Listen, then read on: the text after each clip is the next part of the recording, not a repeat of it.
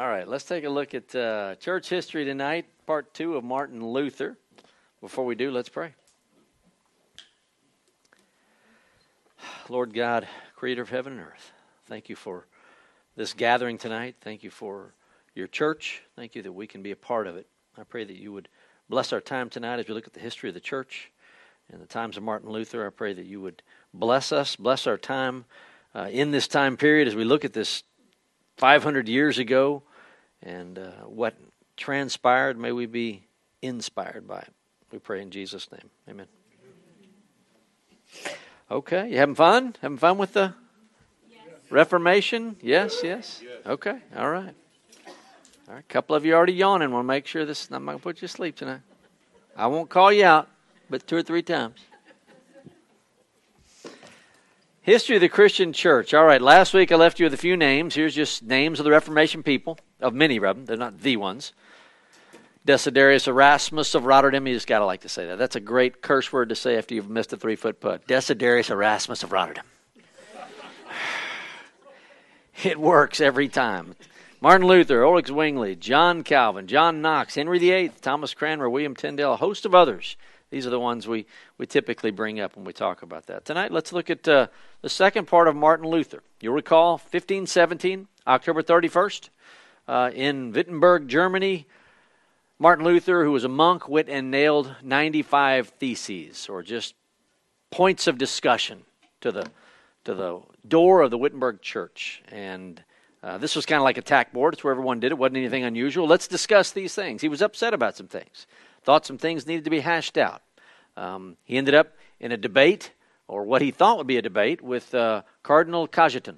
Cardinal Cajetan thought that Luther just lay down before me and just say, I recant. Well, people like Luther don't say I recant unless you can prove to them that what they said was wrong. And so he escapes. He argues with this cardinal. The cardinal's frustrated. Luther leaves town.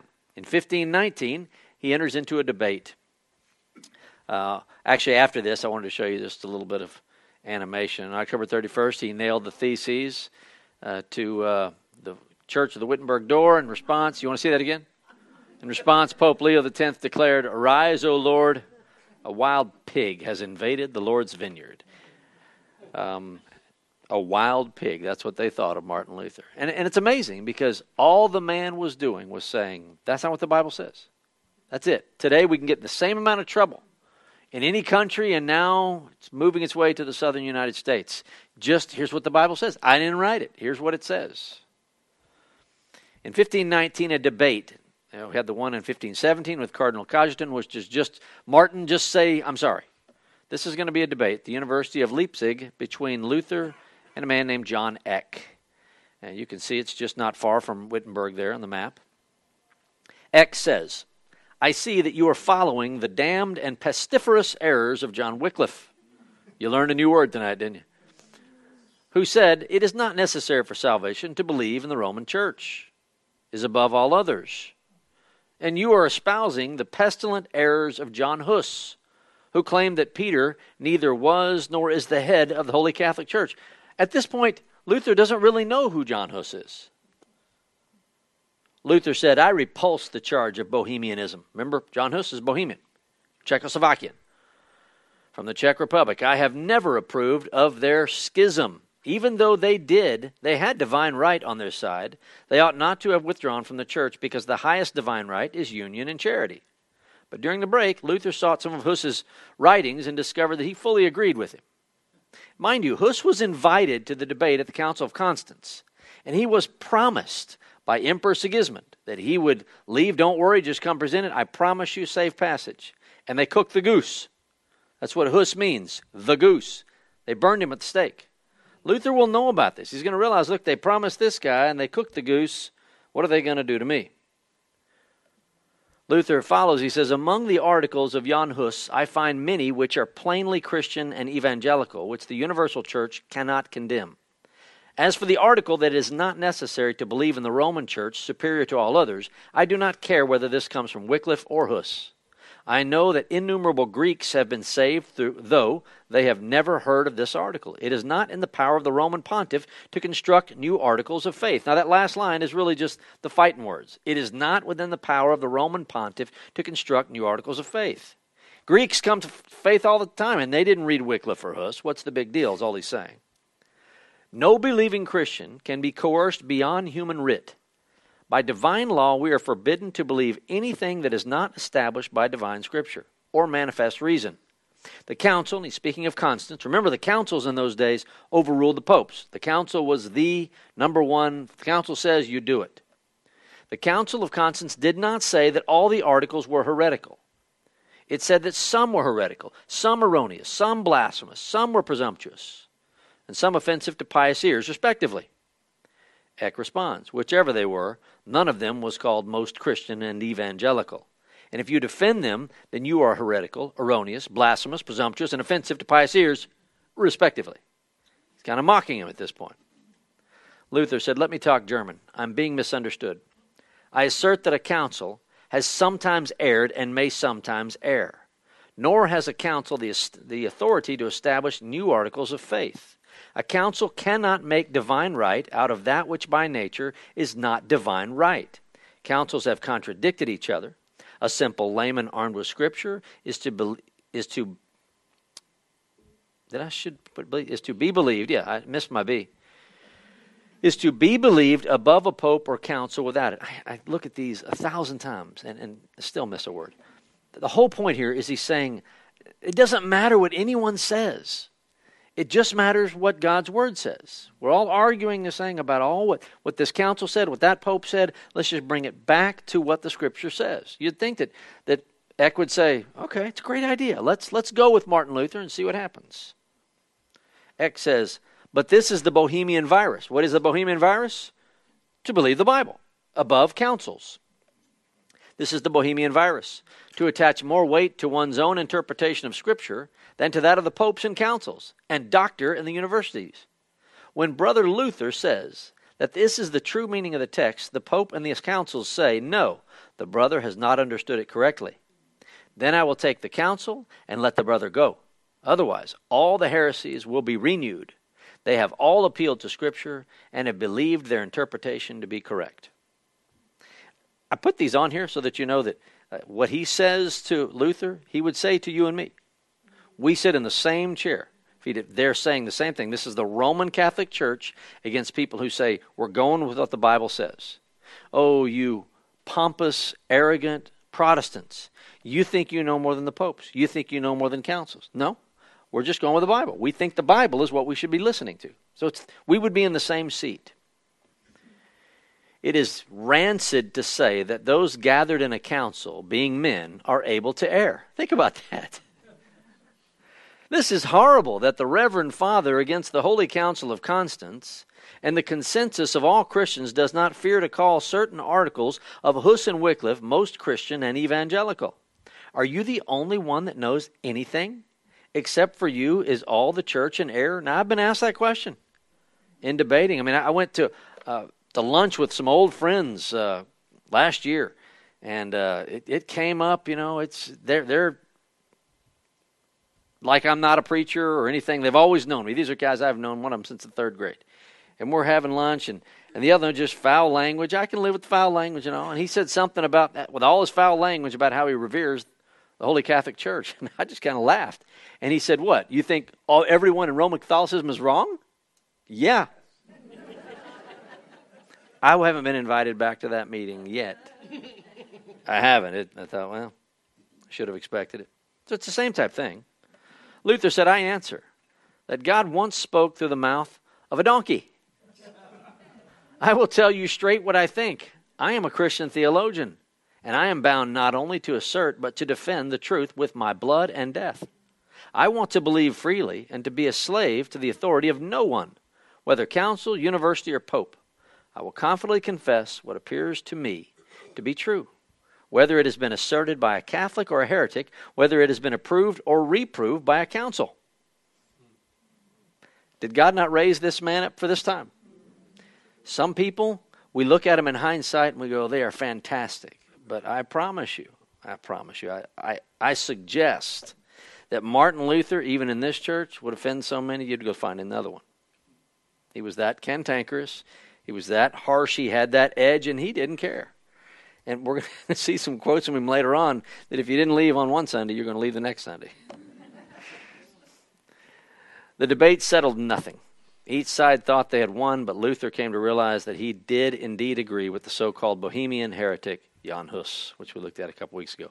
Actually, experts on the debate say that Luther theologically completely outclassed Eck. Eck didn't know what he'd gotten himself into, but Eck knew he was more worldly, and he had greater arguments on his side. So the experts who were observing it go back and forth who won. Mostly people think, even his enemies think that Luther won it, but Eck kind of made his way out of it as the victor. And at least Luther goes away going, now I know what happened to Jan Hus, and probably thinking the same thing is going to happen to him. In 1520, that was 1519, Luther wrote several influential books. One of them was The Babylonian Captivity of the Church. Another one was The Address to the Christian Nobility. And a third one was on the freedom of a Christian. Various things he says. Here's just on the particular freedom of a Christian in his book. He said, how is man both free and not free? His answer, the soul is free, our body is a servant to all. There's more to that to say, but just a brief overview. What is the one thing that the soul needs? He says faith. Who does Luther say God calls a liar? He who seeks works plus faith. So he's put these in his books, and these are the books that later on they're going to ask him to recant. The emperor will. Why should we do good works? Luther says to subdue flesh, love neighbor, serve all. How should we react to people who seek salvation by good works? Offend those who are stubborn. Avoid offending those with honest principles.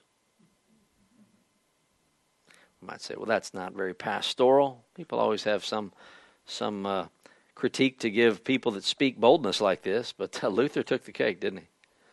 He was formally excommunicated in January 1521 by Pope Leo X. So he was in the debate with Cardinal Cajetan, 1517, the debate with Eck in 1519, and then he's going to be held or called a heretic by Pope Leo. In those days, you've got the Pope, who's Leo X, and you've got a new emperor. New emperor is going to be Charles V, and he's young, very young man. Well, Luther took the papal bull of him being excommunicated. It's basically a long list of, here's why we don't like you. You are no longer part of the church. He took it out to the city, and he burned it. I mean, he didn't go pray about it. He didn't cry about it. He just burned it.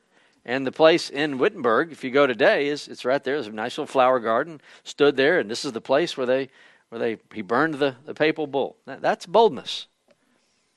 Finally, a new Holy Roman Emperor, Charles V of Spain, summoned Luther to appear before the imperial diet of the city of Worms, or Worms, 1521, 500 miles away. A diet in those days is not going on a diet, as we would say it. It's an assembly of religious leaders, political leaders in this particular, the Diet of Worms. That's just, it doesn't get any better than that, the Diet of Worms. If you don't know history, you're going, what is the Diet of Worms? I've never tried that one. But it's not that diet. So he goes 500 miles away, and now he's going to meet before the emperor, Emperor Charles V of Spain. This is, what used to be there is gone, but this is the site, one of the pictures that I took when I was there. Worms is just a hop, skip, and a jump from Frankfurt today, a little south. And this is kind of what's thought to be the particular area, even inside of the old church where it went down. The Diet wanted no debate, just a yes or no answer to two questions. How do you think Luther's going to do on yes or no questions? Are these your books? Yes or no? Do you repudiate them? Yes or no? Yes. And his answer was, I'm going to need another day to repudiate them. He comes back. They give him a day. He goes, he prays. He comes back, and he's not going to repudiate everything in the book because in his books, because he'll even tell them, look, a lot of things in the books are there you agree with. Other things, even my enemies agree with. They're all there, so I can't refute everything. But he said, unless it's... He does say, some of the things I've written in my books are overly harsh. I've done that. And he said, I hope you'll forgive me. I repudiate the harshness of my claims. He said, but what I've said in truth, with regard to the Bible, I take back nothing. Luther asked for time, so they gave him till the next day. Next day, after a sleepless night, he managed to say a few words, pointing out that all the books were not of one kind. Martin, this is Charles V, the emperor, you have not sufficiently distinguished your works. The earlier were bad and the latter worse.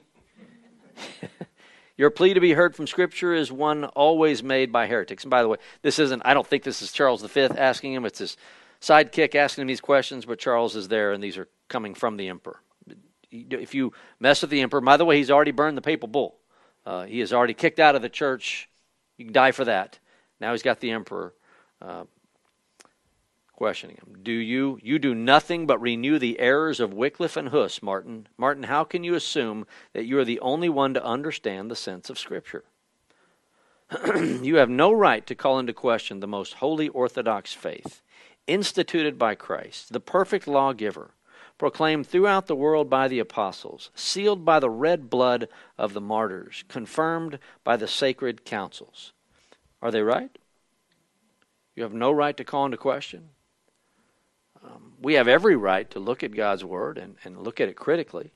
How many of you've ever heard somebody say, it's usually typically a Catholic, it's a Catholic view that says the average layman should not read the Bible. It's dangerous in the hands of an average layman. In fact, Catholics will say some of the higher up priests can't understand the Scripture. People go away thinking that. They think the Scriptures are non-understandable. I used to have a neighbor, still have the neighbor, and he lives down the street from me, and he kept telling me one time, we were talking about something, he kept saying, the Bible's like written in Chinese.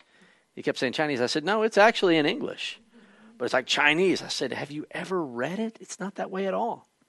I was listening to, many of you may have heard this, if you look for one of those Israel, we see Jews come to know Christ, One for Israel, I think it's called. And this one particular guy, he said, Rabbi, has the look of a Jew. He said, all my life I was told that Jesus was an Italian. Why would they think Jesus was an Italian? Yeah, that for one, because they hadn't read the Bible. Roman Church. It's in Italy. That's where. So these Jews thinking that Jesus is an Italian. Not that there's anything wrong with being Italian, but he's not Italian. That it was written by Greeks. The New Testament was written by Greeks. And this guy, he says, this Jewish man, he said, so what I did was I turned to Matthew. The first words of the Gospel of Matthew. It says, the record of the genealogy of Jesus the Messiah, the son of David, the son of Abraham. Right there he said, I was hooked. He's the son of King David, the son of Abraham. Jews revere these men. And then he goes down and he sees this thing that most people, they look at and they go, oh, it's a genealogy. I'm not reading the Bible. This is what brought this man to know Christ. And by the way, when you read a genealogy, it's like reading Us magazine, People magazine, because every person in it is full of filth and X-rated garbage, and yet here's the line of the Christ, God working through grace to save. Isn't that awesome? Well, this is the way people view the Bible. They're told wrong things. Jesus was an Italian. It was written by Greeks. You can't believe the Bible. You have to put that in the hands of the higher-ups. Martin's saying, no, you can read it, and everyone can understand it. So he says it's defined by the church, in which all our fathers believed until death, in which we are now forbidden by the Pope and by the Emperor to discuss, lest there be no end of debate. This is the Emperor talking. I ask you, Martin, answer candidly and without horns. They know him well, don't they? Do you or do you not repudiate your books and the errors which they contain? And the silence in the room must have been deafening. Since then your majesty and your lordships desire a simple reply, I will reply. I will answer without horns and without teeth. Unless I am convicted by Scripture and plain reason, I do not accept the authority of popes and councils, for they have contradicted each other. My conscience is captive to the Word of God. Could you say that knowing you're about to die? He had every expectation they're going to kill him. He knows what happened to Jan Hus. He knows what happens when you burn a papal bull and now you're standing before the emperor and you tell him, no, I'm not repudiating. I'm not recanting. I cannot and will not recant anything. For to go against conscience is neither right nor safe. God help me. Amen. Here I am. I can do no otherwise. There it is. And there he is, stood before it. Now, how did he get away? How did he escape? Here's the thing. There was this the beautiful thing of the time of the Reformation is that there was all kinds of political intrigue going on, not only among the popes, but among the emperors. Charles V is emperor, but before he became emperor, he was fighting with Francis I of France. And they were going back and forth on who should be the next emperor. So France and Spain, and yet you've got German. The council is in Germany, the old Holy Roman Empire. You also got this guy I told you last week. His name's Frederick the Wise, or Frederick of Saxony. Frederick of Saxony was also up there to be the next emperor. They loved him. But Frederick of Saxony, what they don't know, loves Martin Luther.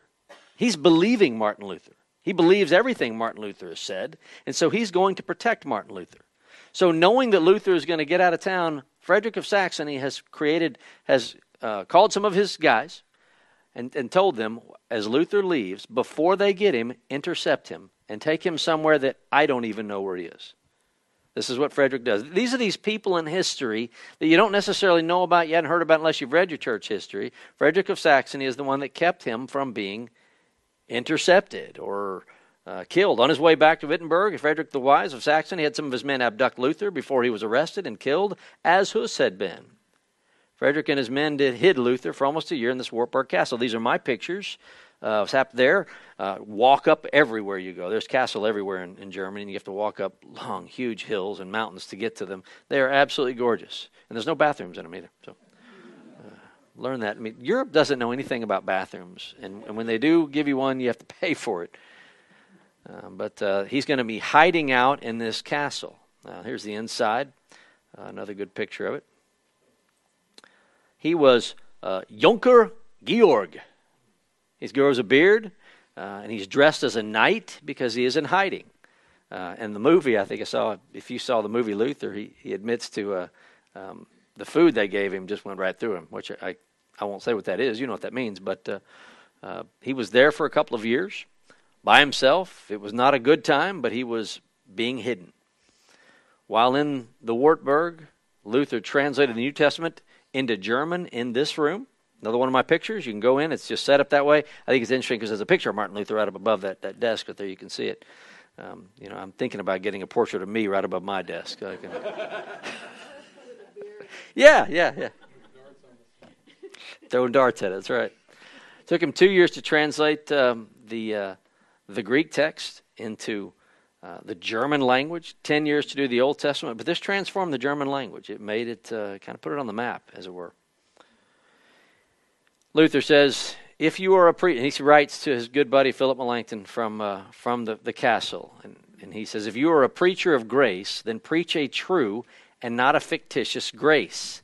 If grace is true, then you must bear a true and not a fictitious sin. God does not save people who are only fictitious sinners. Be a sinner and sin boldly, but believe and rejoice in Christ even more boldly, for he is victorious over sin, death, and the world. As long as we are here in this world, we have to sin. What do you think about that? Yeah, well, it could seem like license, and this is why later on we'll see he gets attacked as being an antinomian, meaning against any laws. But I think if you ever read Luther, he was bombastic. He would say things in hyperbole. Look, sin's not fictitious. Sin boldly. For grace to be bold, you got to sin boldly. Is he saying do it so you can be forgiven? Not at all. I think he's being somewhat ironic. When Luther's colleagues thought Luther was dead, and no one really knew where he was, except those who had kidnapped him, they continued the Reformation in Wittenberg without him. And it didn't necessarily go too well. Andreas Karlstadt, who was a friend of Luther, later a bit of a foe, celebrated the first Protestant communion service in this church while Luther was in the Wartburg. If you go to Wittenberg, it's a really quaint town. Good coffee and even the hotel, and go around and see these places. All these places are there and intact. It's beautiful. Glad I got to go there, but this is where the first communion service was held without Luther. In nearby Zwickau, radical reformers were supposedly receiving new revelations from God. Charismatics are rearing their ugly heads again, saying that Christians should overthrow the old Catholic idolatry. Well, Luther's not there to stop them. Some Zwickau prophets came to Wittenberg and inspired the students to destroy sacred objects of Catholic worship. They broke into the parish church, destroying windows, chalices, paintings, statues. Now, Does this change people's hearts? Just, yeah, makes them a little bit more angry. Here's a picture of, it's called a pieta or pieta. It's a picture of a sculpture of Mary holding Jesus. And they just cut the head, legs off. And to them, it was a graven image. And isn't it a graven image? Thou shalt have no graven images. Yeah. Even so, people do, don't they?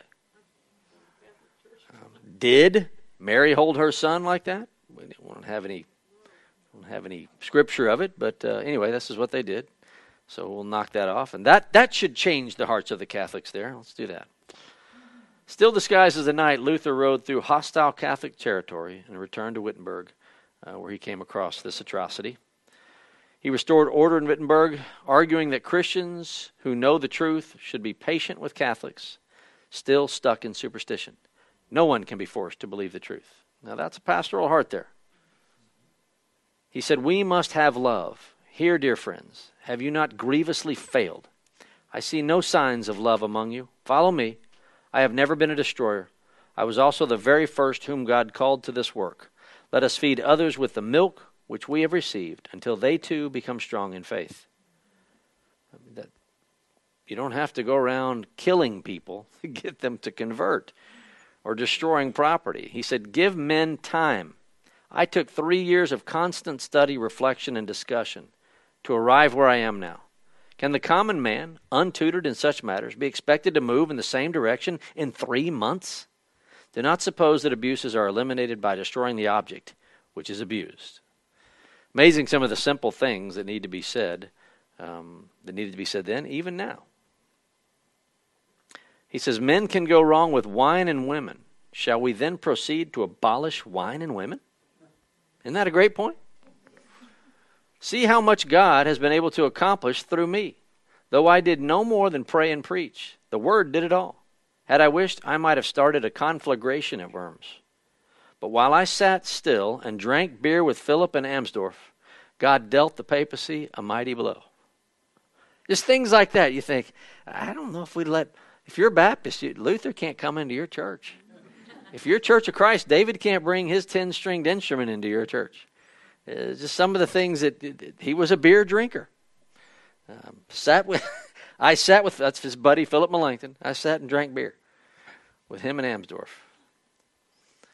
Luther led the church from Wittenberg for the next 2 decades. He sought to remove from the Catholic Church those things that were unscriptural. Later, Luther helped a group of nuns escape from a convent near Leipzig, brought them to Wittenberg, and found husbands for them. This is major, finding husbands for nuns. One nun, Katharina von Bora, was picky about the husband she would accept. Good for her. Ladies, you should be picky about the husband you accept. She announced that she was willing to marry Luther himself, who had no intention at the time of marrying. Believing he would be martyred soon, Luther went ahead and married Catherine. For at least 2 reasons. His father wanted him to, and he knew it would spite the Pope. He was 41, she was 25, I think. Luther said, I would not exchange Katie for France. He should have stopped there. Because God gave her to me, and other women have even worse faults. Just should have stopped at France, right?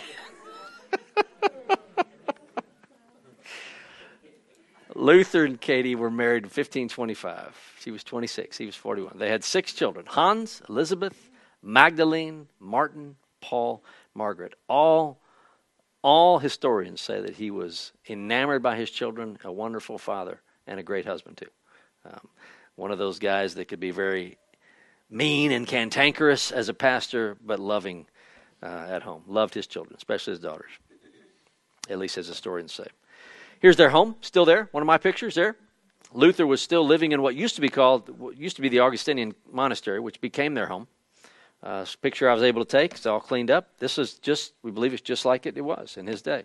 Its room is preserved as it was in their day. It's their living room and dining room, all in one. How about that? Isn't that nice? That's very well preserved.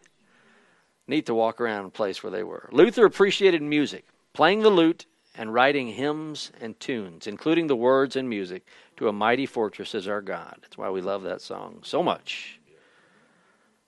This flew in the face of the standard for music in those days, which was Gregorian chants. So when the United States, when what we call 7/11 music tried to make its way into Baptist and Methodist churches back in the late 70s and 80s, 7 words 11 times, people were up in arms then as they are now. We just need hymns. Hymns are good enough for Jesus. They're good enough for us. No, yeah, and hymns are good, but they're not. They're hymns. They're old. People revamp music. If you're a musician, that's okay. It's okay. Don't ever make that your argument at church. If you do, you just show yourself how immature that you are. And don't gripe about music. It's not about the style. It's not supposed to be about the style. It's about the older generation and the younger generation sitting in a room together and getting along, reading and speaking and praying words, no matter what the tune is. If there's a piano, a guitar, or if there's even, heaven forbid, a drum set. I used to have, when we first started the church, I said there will never be drums at this church. Now, that's spoken like a good non-musician.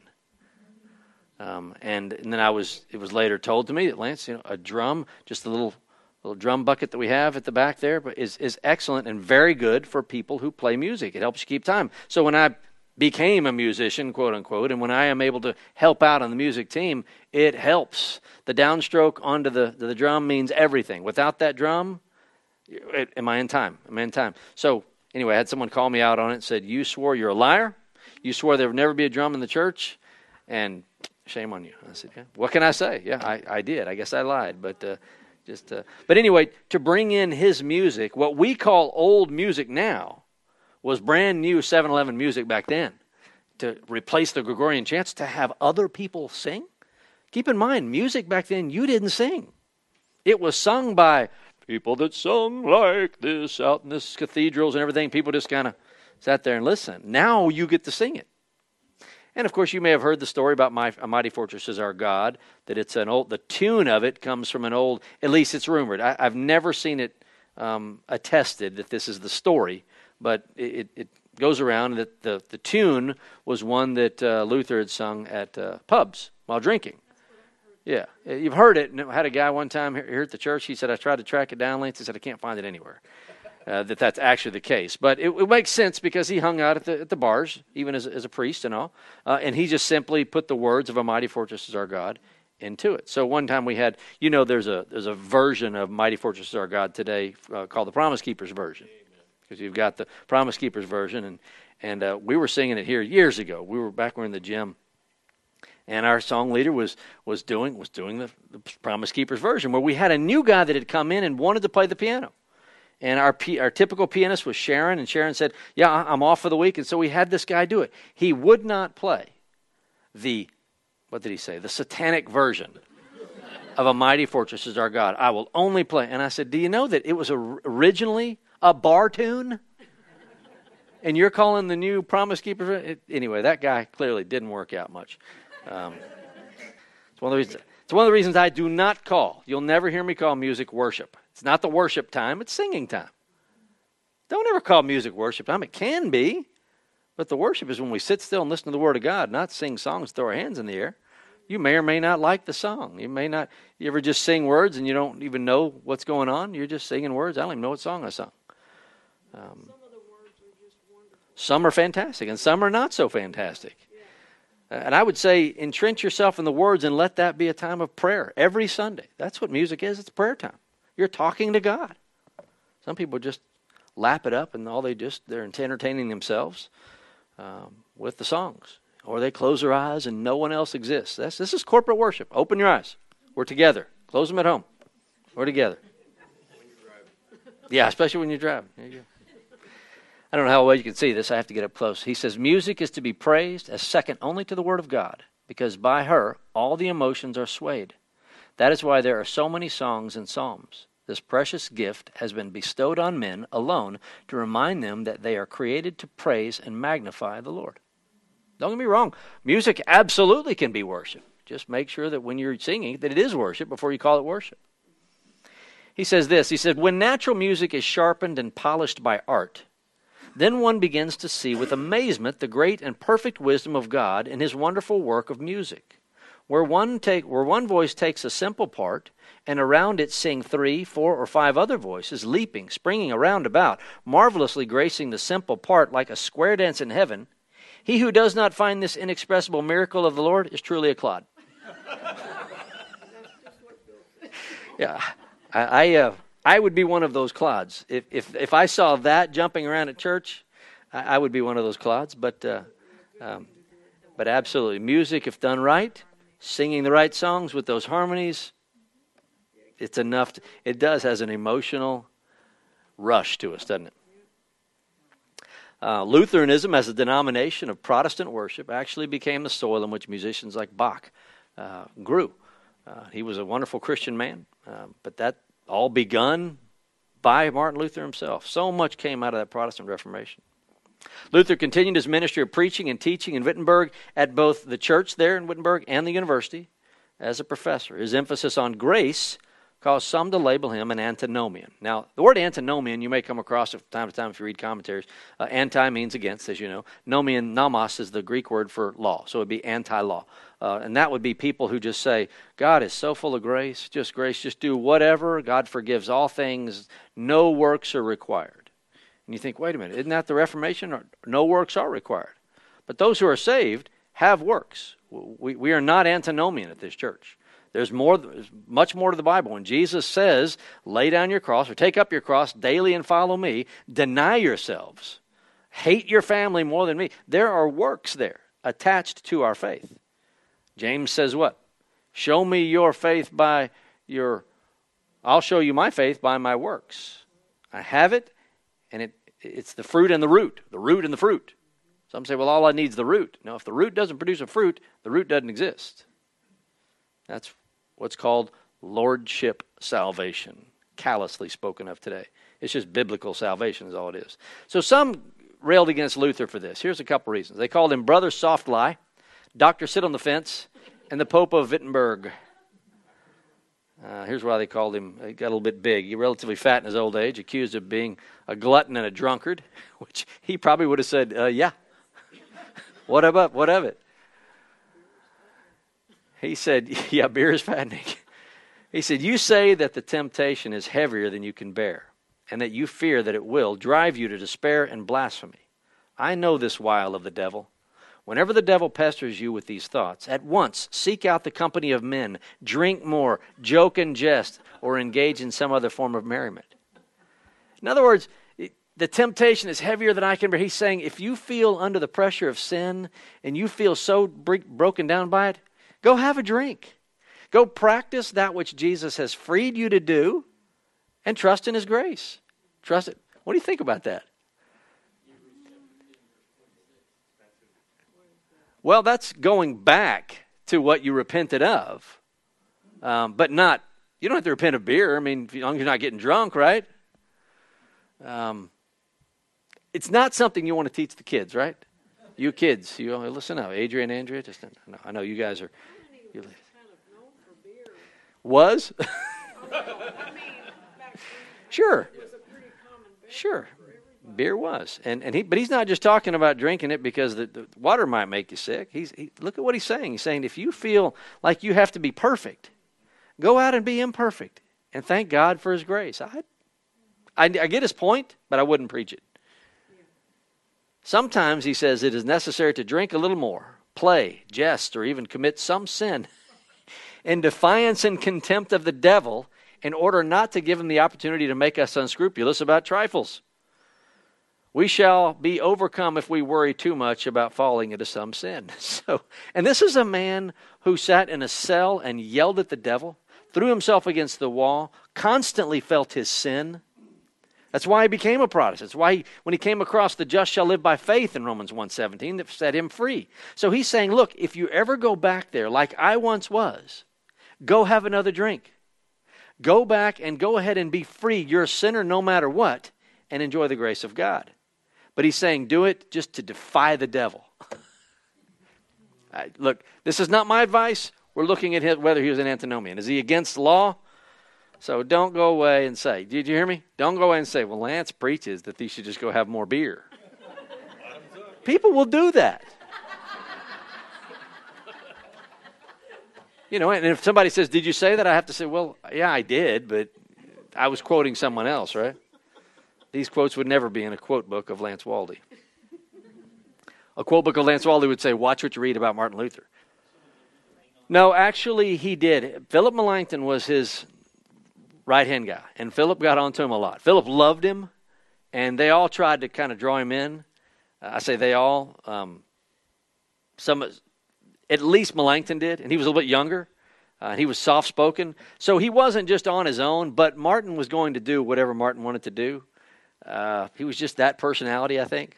But he did have accountability. My guess is that Katie was a good wife too. Martin, you need to tone it down. You know, the worst part about being a preacher is going home and facing your wife. I never ask her how I did. That would be the dumbest question ever. How do you think it went today? I just let it lie. Don't want to hear it. And when she's quiet, oh, I know it's coming. That guy, I've told you the joke before, he thought he preached a particularly good sermon, and he was in the car, and this is him giving this account. He said, so I'm in the car going home with my wife, and he said, you know, expository preaching is the right thing to do, isn't it? He said she didn't say anything. 10 seconds later, he said, I followed up with, how many really good expositors do you think there are today? And she said, one fewer than you think. Don't ever ask your wife questions. She will tell you. My guess is that Katie did that. He says, accordingly, if the devil should say, do not drink, you should reply to him on this very account, because you forbid it, I shall drink. And what is more, I shall drink a generous amount. What do you think my reason is for drinking wine undiluted, talking freely, and eating more often, if it is not to torment and vex the devil? That's a good excuse. I've not heard that one in my office yet. Why do you drink too much? Just to vex the devil. But Luther said it. Be careful, kids, what examples you use. He says, would that I could commit some token sin simply for the sake of mocking the devil, so that he might understand that I acknowledge no sin and am conscious of no sin. For I know who suffered and made satisfaction on my behalf. His name is Jesus Christ, the Son of God. Where he is, I shall be also. Now, I would say the exact opposite. If you want to spite the devil, obey Christ. Don't go engage in that which the devil uses and easily foists on humankind. I mean, the devil has a tackle box with about 3 perfect lures. One of them is sex, one of them is money, and one of them is power. And those 3, all he's got to do, cast out. That one didn't work, bring it back, the next one will work. The next one doesn't work, the third one always will. He gets everybody with those. So don't go playing around with these, and I'm vexing the devil. Obey Christ. I don't think it's good advice, but I get him. He was that guy. Before Luther died, some accused him of saying it's all right to sin. He didn't say it's all right to sin. He didn't say go get drunk. Of not stressing that we should take up our crosses daily, as Jesus said, and of preaching a soft, easy Christianity in order to please people. Maybe he did. We know he did, but other times he didn't. The Protestants, when a Roman Catholic prince outlawed Lutheranism in his territory, one group of Lutherans protested so harshly that they were dubbed Protestants, and hence that's the word. They were protesting those Protestants. The term soon described not only Lutherans, but all other churches that separated from the Roman Catholic Church in the 1500s. So that's where that word comes from, if you didn't know. On February the 18th, 1546, at 3 a.m., Luther died in Eisleben, the town of his birth, at age 62. He was buried in the castle church under the pulpit where he preached. How about that? Don't bury me under that pulpit there. That I'll start to stink in there. That'd be good. 2 weeks prior, Luther went to Eisleben to mediate a dispute between 2 people. Justus Jonas was at his side hours before he died, giving a detailed account of his passing in order to counter any false rumors. Some believed, many promoted this belief, that the wicked died suddenly. That way, if you died suddenly, they didn't have anyone who died suddenly, it meant that they were wicked because God didn't give them a chance to repent. No chance to repent, the devil coming over them quickly. Though Jonas claims that Luther died peacefully, his enemies circulated that he died in a state of terror, eternally condemned, Jonas claimed Luther confessed his sins and affirmed his faith in Christ. Then he died in great peace. And so his death is well documented. I think it was about a month before Katie knew. You don't get phone calls and texts back then. Somebody goes away. Imagine that, ladies. A month later, he's been dead for a month. I think it was a month. Lord, thank you for Martin Luther. Thank you for men like Martin Luther, for the wife you gave him, for the children you gave him. You taught him so much, and you have handed that down to us. May we be as bold. May we stay orthodox. May we fear nobody, not even the devil. May we know the truth and announce it, even if it costs us our lives. May this man be a hero to us. We know he's a sinner, a great sinner saved by wonderful grace. But may we take the wonderful things you made him to be and mimic them. In Jesus' name, amen. You've been listening to a sermon by Dr. Lance Waldy, Senior Pastor of Harvest Bible Church in Cypress, Texas.